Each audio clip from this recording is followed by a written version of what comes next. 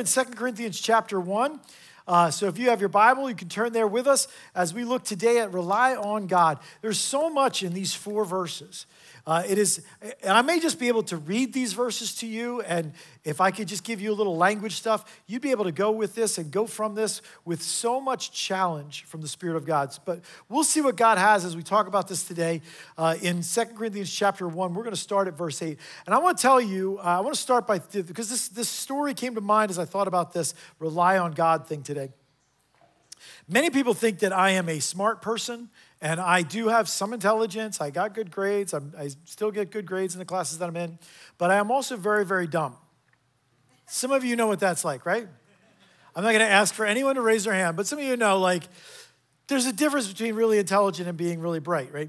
So this is a true story. This actually happened. I thought this was a good idea. It's about, it was about 25 years ago, something like that. We were at a different church, and the stage needed to get cleared off for some program. It was like VBS or, I don't know, something. Like next week, we're going to clear this stage off so that we can put VBS decorations. And that stage was a lot smaller and whatever. And then when everything's done, you've got to put everything back on the stage, right? So one of the things that was on that stage was a piano, a full-size piano. It wasn't like the whole upright, but it was like that mid-level thing. It was pretty solid, pretty big wood piano. And it was on the ground floor, and the stage was about, I'd say it was about this high on me, right? And I looked at that piano one day while nobody else was around, and I looked at that stage, and I thought, I can get that piano up on that stage. So you already know this is a bad idea, right? Well, so what I did is I backed the piano up to the stage, and then I reached down underneath of the piano, and I began lifting it up so I could lean it on the stage, which was a great idea until I realized I might not be able to do that. And I had no out because if I let go or if it slipped out of my hand, it's coming crashing down. And now I got to tell everybody why I broke the piano or me in the process, right? Fortunately, I got that piano up on that stage, and I wasn't hurt or anything like that. I slid it onto its back, and then I stood it up, and everything was great. And I've told that story many, many times I was a youth pastor then, so it was a cool factor, like I got that piano up there, whatever. But this is the thing that I took from that. As I got older and as I grew in maturity, I took this. I learned the wrong lesson, as I do many, many times in my life.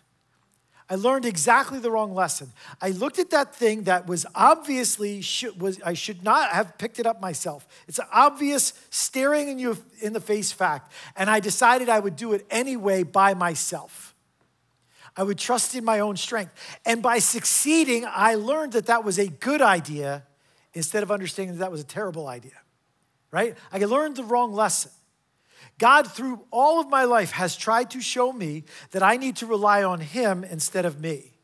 And every time that I rely on me and it works out, I, in my flesh, take the lesson that keep relying on yourself. Do you do the same thing?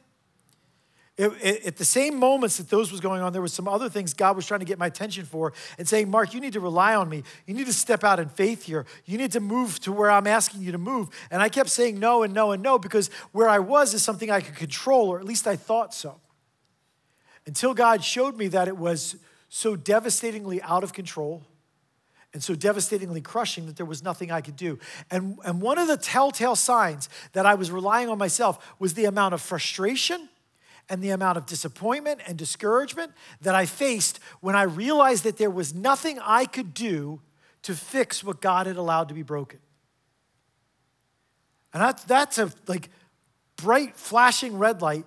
You were relying on you to some degree, or you wouldn't be so frustrated and so disappointed.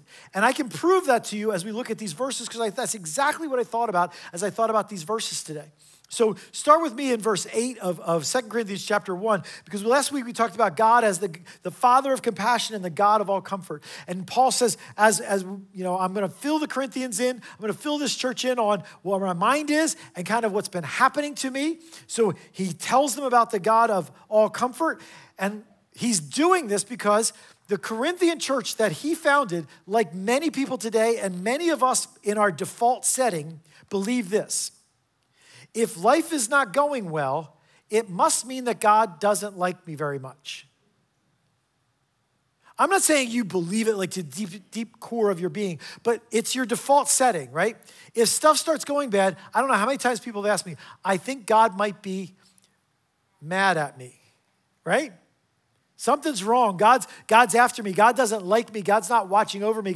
Because we think if things aren't going well, it means that something's wrong in our life. For the Corinthians, Paul's trouble, Paul's persecution meant that God, he wasn't worth listening to. They wanted what he calls in chapter 11, these super apostles to come and tell them how good God was going to be and how everything in their life was going to be okay and how they were rich and they were wealthy and they were powerful and they were full of personality. So follow us. That Paul guy, he's always in trouble. You don't want that life. It's a terrible misunderstanding of what it means to follow Jesus. And it's one of the traps the enemy sets for us all the time. Paul talked about God's comfort to say that his trouble that he was facing in his life was a benefit to them. First off, the fact that he was willing to face all of that and come to them anyway and found their church meant that they knew Jesus because Paul was not put off by suffering. And secondly, it meant that Paul had gone through suffering, so when suffering came to them, he would be able to pass on what he had learned by going through it. So Paul is making that point in those verses we talked about last week. Now, Paul gets to this discussion with them about what's been going on. So just verse 8, let's just start with verse 8. It says this, we do not want you to be uninformed, brothers and sisters, about the troubles we experienced in the province of Asia. We were under great pressure, far beyond our ability to endure, so that we despaired of life itself. You ever hear somebody say to you, God won't give you more than you can handle? If you hear that, you can just in your mind go, 2 Corinthians chapter 1, verse 8. God gave Paul more than he could handle. Now, I understand the encouragement of that, the meaning, the intent behind it, but clearly what Paul says here is, God gives us more than we can handle. Does that mean God's not good? Let's take a look at this. He starts off by saying, I don't want you to be uninformed. And he's saying it a little bit sarcastically. He's saying it trying to open their eyes because the Corinthian believers are talking about Paul like they know enough about his life to judge him, to judge his worth, his value, their need to follow him. And Paul says, I think you're a little bit uninformed. And I don't want you to be uninformed, right? So he starts with this confrontation with them a little bit. Paul says to them, let me fill you in. And before we get into what he says about it, I just want to stop there for a second and say, I think that dynamic is still at work in churches, in families, in relationships, in marriages, in social groups today. It's a work of the enemy that causes division and strife when people feel free to weigh in on other people's lives without acknowledging at least that there's probably other stuff I don't know about happening in their life. Every single person in this room today is carrying weights and feeling burdens and being crushed by stuff you don't know about. And it probably has large impact on how they're responding to you and the decisions they're making and the way that they're going in their life. And we're so free to say, what's wrong with them? But we're not actually asking what's wrong with them. We're saying it as an exclamation of superiority instead of an invitation to compassion, right? There are people who are still reacting to wounds from their childhood, wounds from other churches, disappointments and griefs in their life, secrets that they're holding because the only thing they can do to control the pain in their life is not tell anyone. And they are carrying that around inside of them, and we think the problem is how they're acting, when the real problem is what they're carrying. So Paul says, remember, it's one of the reasons you don't rely on yourself, because you don't know enough to rely on yourself.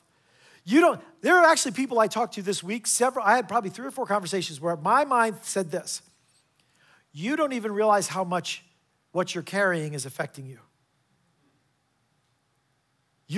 As I'm hearing you talk to me, I'm hearing all this weight and this burden and this hurt and this pain from before coming out of you, and it's influencing, it's twisting what you're thinking about the situation, but you don't realize it. So sometimes it's not that people themselves are just holding it back. They don't even understand. They're not even aware. They know how heavy life is, but they're not even aware of what they're carrying. So this is a reality. It's why we don't rely on ourselves. People are going through things you don't know. Even leaders, Paul is their leader. Even leaders are going through things you don't know. So when a leader makes a mistake, instead of coming back to like all of your pain of distrust in the past, maybe you can understand that maybe people are people. And we're all facing things that you don't know. Then Paul goes on to describe in some words that kind of get watered down in English, but are pretty powerful in Greek. He says about the troubles that we experienced in the province of Asia. And the word troubles there, and all these words, really jarring. It's like there's this danger that Paul says we have been living under for a while, and we can't seem to get out of it. How bad was this danger? It was so bad that it convinced the Apostle Paul that his life was over. That's how bad it was. He uses the word we have here in the NIV, troubles. The King James has afflictions. The idea there is this is not just a normal bumpy road. The word is to be crushed, to be pressed like an olive press, squeezing all of the olive oil out of the olive. Paul is saying in this moment, beyond anything we've experienced, life was about to squash us.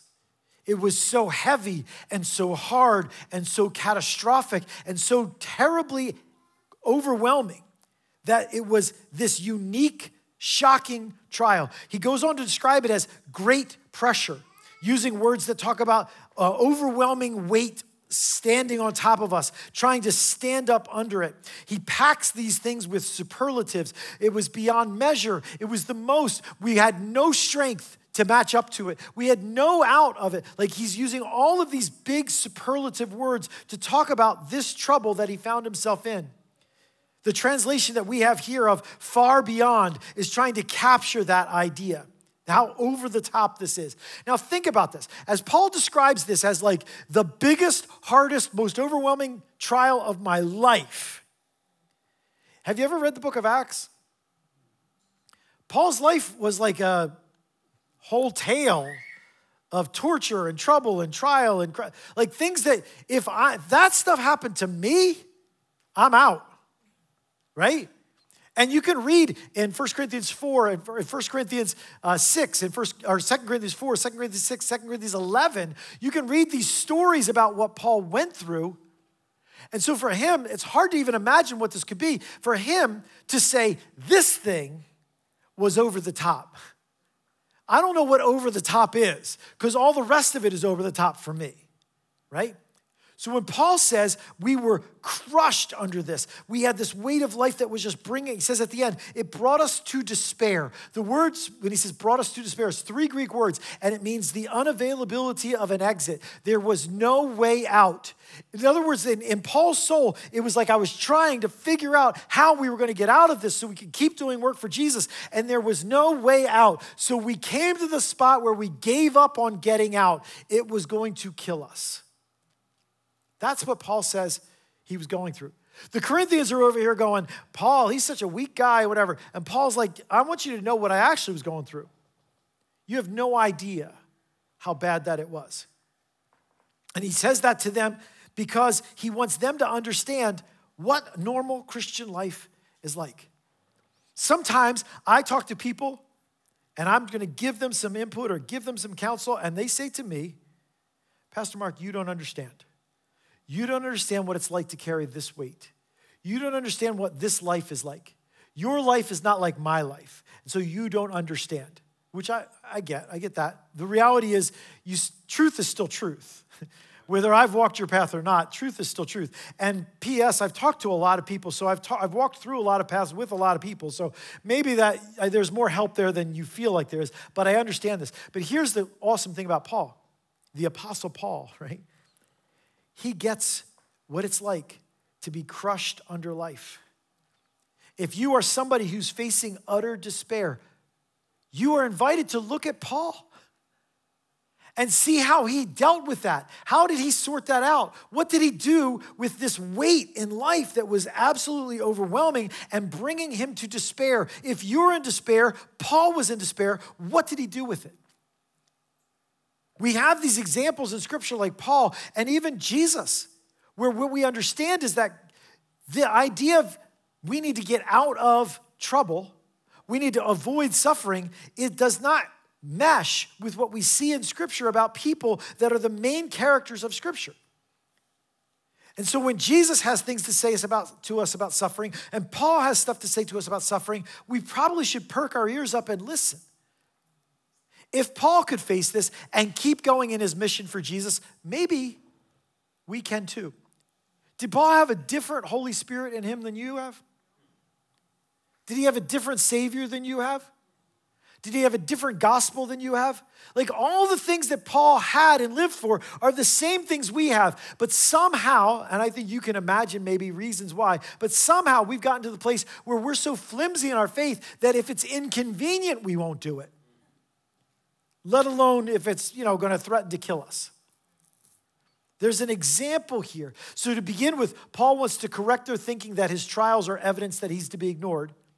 But more than that, what he says is if you see trouble as something to avoid or simply escape, you've missed the point of the trouble in your life. So he's going to go on to talk about this in the next verses. Read with me verses 9 and 10. It says this, "Indeed, we felt we had received the sentence of death. But this happened that we might not rely on ourselves, but on God, who raises the dead. He has delivered us from such deadly peril, and he will deliver us again. On him we have set our hope that he will continue to deliver us." So Paul starts with this. Indeed, if you missed what I just said about we despaired of even life, I'm going to give you it more straight. We thought we were going to die. We had a death sentence. We don't know what this trouble was. There's all kinds of ideas of what it could be. The idea of death sentence is taking this word and applying it to a judicial sense where Paul stood in front of some civil authorities and they said, you're going to die for what you did, right? It doesn't seem like that's far-fetched, but it also doesn't seem to me like that's what it is here. The word for death sentence is the word for an answer. I received an answer. We had an answer. And it feels to me like as I read that, what he's saying is God, when we prayed, when we were in this life and death situation, we prayed and we asked God, and God gave us an answer. If you were in a life and death situation and you prayed, what would you be asking God for? God, please let me die. No, you would be praying, God, please save me, right? Paul likely prayed the same thing and probably prayed it about like, Lord, please save me so I can keep doing the work that you've given me, right? Even with good intention. What Paul says here is, when I prayed, I believed that God had said, no. I believe that God had said, no, this is the end for you, Paul.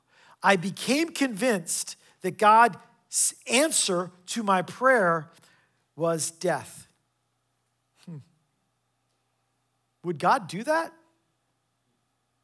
Seems like Paul believed it, that that's what God had done. And he believed it because he had seen his Savior go through that same thing, right? That God's plan for Jesus was to die. And Paul said, if I get to die like my Savior got to die, and I'm part of plan like Jesus was part of God's plan, I'm good with that. I wonder if you and I have the foundation in faith to process that kind of an answer from God. See, we got a little bit of flimsiness to our faith. That if God doesn't give us what we think he should give us, we're all disappointed and we don't know what to do and we're confused. Paul went on to keep serving God, even believing that God might one day give an answer of death. What do you do with that reality? How would God bring that into your life for good? Well, what Paul says is, this all happened so that, did you see that so that part?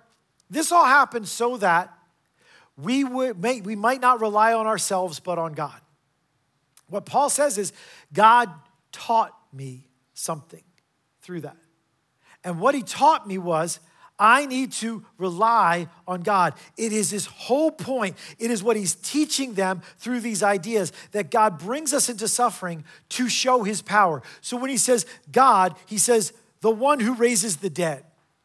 Now, who's the one who raises the dead? Is that you? Who here can raise the dead? How many people have that ability to raise the dead. We would like to meet with you after the service and form a ministry. Nobody here, huh?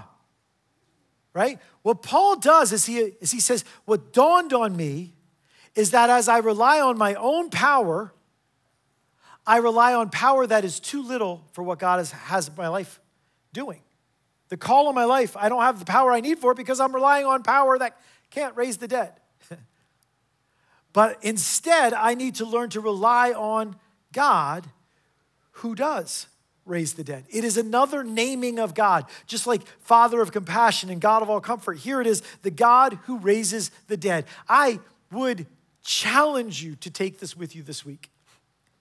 Into every uncertainty, every pain, every opportunity, every decision, every calling, every disappointment, that you can rely on God who has this kind of power. He raises the dead. Like, if you're like, I don't know what's going to happen here, but I'm going to trust God, and just add to it, who raises the dead. Like Paul, remind yourself about who you're trusting. This is not someone who is distant and far away from us, and this is not someone who's weak and overwhelmed. This is someone who has all the power you need and has promised to raise you. How many people are going to be raised from the dead? See, we got a promise from God that he's going to do that for us, and we rest in that promise. So I need to rest in that promise for these things too, for the here and now too. So that means I can't trust in myself. I need to trust in God. Did you know that you can't both trust in yourself and God simultaneously? That's disappointing, I know, for many of us. I'm totally surrendered to God, but I'm going to handle this myself. No, that's not how it works. And Paul says, I had to learn that by going through this trial. I had to learn that I had to let go of my desires and my plans and my ideas and my desire for comfort. I had to let go of it so that I could walk by faith, so that God would lead me. The God who raises the dead would power me for the things that I have every reason to put my complete trust in him because he's the one who can do it. For some of us, where the rubber meets the road for that most practically is in the things that we can't change. We'd like to change, but we can't change. Now, there are things you can change. Your life might be a mess because of things you can change. You might need to go to bed earlier. You might need to read your Bible every day. You might need to eat differently. You might need to go for a walk once in a while. Like, there are things, right, that you might be able to do to change your life. The places where we have to learn to rely on God is the stuff we can't change. When someone else's opinion has a big impact on my life, but I can't change their opinion. When I go to work and my boss asks things of me that I think are ridiculous, or when situations in the country happen and there's nothing I can do about them. Like, I need to rely on God in stuff that I can't change, like Paul did. Did you know that the stuff that you can't change that is making you miserable might just be God's workshop to teach you not to rely on yourself, but to rely on him? Maybe you don't need to grasp for control. Maybe you don't need to self-medicate yourself into being okay. Maybe what you need to do is learn how to walk by faith into the power of God who raises the dead. And maybe that's what God is doing in your life if you will let him. Paul teaches us that thinking that God's power is there to keep us from trouble is a devastating wrong. Instead, what we learn from Scripture is that the norm for the display of God's power in this life is that God takes us through the struggle and through the trial, not just hanging on and surviving, but walking boldly by faith because the God that we serve and the God that is leading us is the God who raises the dead. And so in the middle of that mess, I can serve him, I can live for him, I can share him with others, even though it feels like the weight of the world is on me. It's a weight that he's going to carry for me. I don't look at the piano and think I can lift that. I look at the piano and say, God, put that there because he wants to lift it for me, and I have to learn how to let him. Right? That is the journey that Paul took. It is a journey we see from our Savior. 1 Peter chapter 2, verse 23. Peter writes this about Jesus. When they hurled their insults at him, he did not retaliate. When he suffered, he made no threats. Instead, he entrusted himself to him who judges justly. Jesus entrusted himself to the Father. Here, Paul said, I'm learning to entrust myself to the Father. Are you learning that? Are you going that way? If I asked you this morning, how many of you want God's direction and God's power in your life? If I had some way to take a survey and you could all click some magic button and feed back to me about I bet you we would have most, if not all of us, that I want God's direction and God's power in my life. When was the last time you asked for it? When was the last time you looked for it, rested in it, figured out how to walk in it? See, I can't just want it. I've got to learn it. And Paul says, I learned here how to rely on God. I learned that I couldn't trust in myself. And the verbiage there about trusting in himself is a verbiage about how he needed to learn to stop trusting in himself. It's like he was naturally drawn to believing that he could take care of it himself, and God was teaching him to trust him. I would say maybe trials and dangers aren't an evidence that God doesn't like us or God's mad at us. Maybe they are God's workshop in our lives, like Paul, to teach us. The uncertainties, the disappointments of life, the expectations that don't come to pass are invitations for us to believe. He closes that by saying, at the end of verse 10, on him we have set our hope that he will continue to deliver us. And what those words work together to basically say this: Paul chose to believe. He was going to choose to believe that God was faithful and good, and that God's plan was going to be what Paul wanted in the end. Did you know that believers don't believe by default? I call you guys believers all the time. You don't believe by default. You believe by choice. You're not going to drift or just like exist in belief, just floating around in belief. You've got to choose how you're going to look at what's happening in your life. You've got to choose who you're going to rely on when something falls on your shoulders. Who are you relying on? What power are you relying on? Is it yours or his? Is it your understanding or is it God's? That is the thing that Paul is teaching us by his trials and his troubles and his lesson and passing on to us. And then there's this one last way to rely on God that I want to look at in verse 11. It's an amazing verse for a lot of reasons. One is that Paul is inviting partnership with people who have rejected him, which is incredible, right? Corinthians, you can be my partners. And second, it says something really powerful about prayer. So it says this, verse 11, as you help us by your prayers, then many will give thanks on our behalf for the gracious favor granted us in answer to the prayers of many. Paul says, Corinthians, you can have a part of my ministry.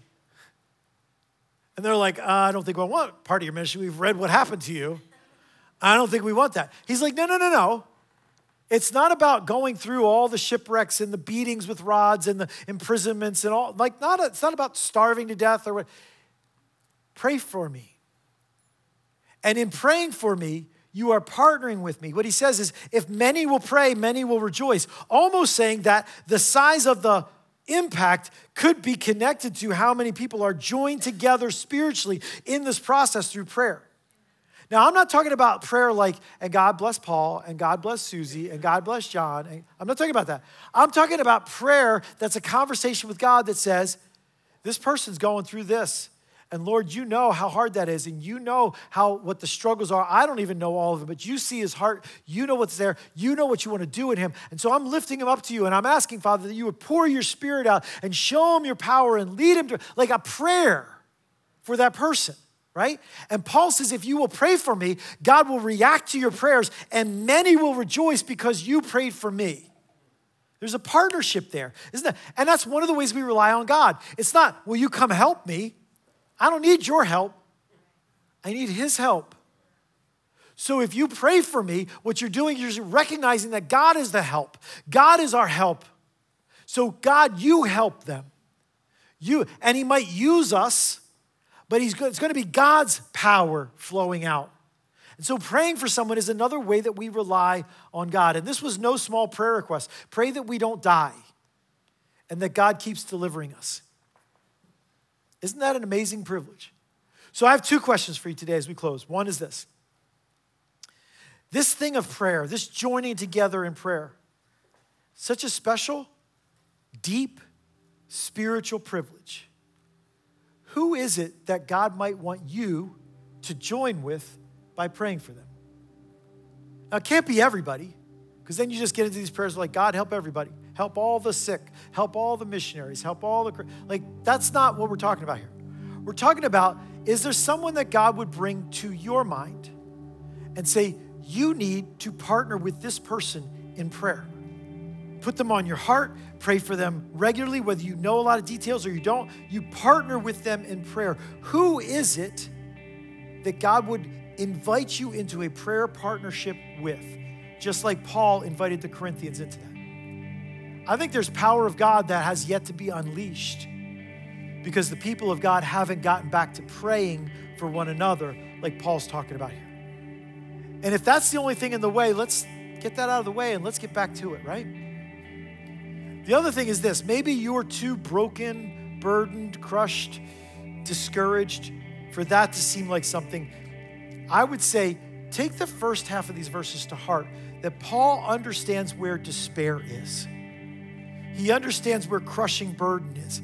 And look at how Paul responded to it so that you can have the hope that he had, so that you can have the power that he had, so that you can learn what he learned in it. You're not going to learn it in a second, but if you'll walk it out following Paul's example, I guarantee the power of God will flow into your life, just like it flowed into his. So let's take these things before the Lord, ask God to do this in us. Would you close with me in prayer? Let's pray. Father, this morning, we thank you for your goodness, your unfailing goodness in our lives. We do ask you to direct us to this ministry of partnership and prayer for people who are in deep trouble and affliction, people who are overwhelmed by burden, for people who are on the front lines serving you, for people who are ready to share their faith, for people who are near and dear to our souls. Whoever it is, Father, I pray that you would effectively join the body of Christ together through prayer. And then, Father, I pray for those who feel the discouragement that Paul describes here, who feel the weight of life on them like Paul describes here, that you would not allow the enemy to dictate that narrative to their soul, but that you would use what we've talked about today and what Paul wrote all these years ago to give direction to their soul. That they would be able to, as the psalmist says, to lift up their eyes to where their help comes from. That they would be able to see you and get their eyes off of all of the things that seem so impossibly overwhelming and back to the one who raises the dead. Father, pour out hope amongst your people as we learn what it means to rely on you. Teach us, we pray, and let your light shine out through your people brightly, we ask, in the name of Jesus. Amen.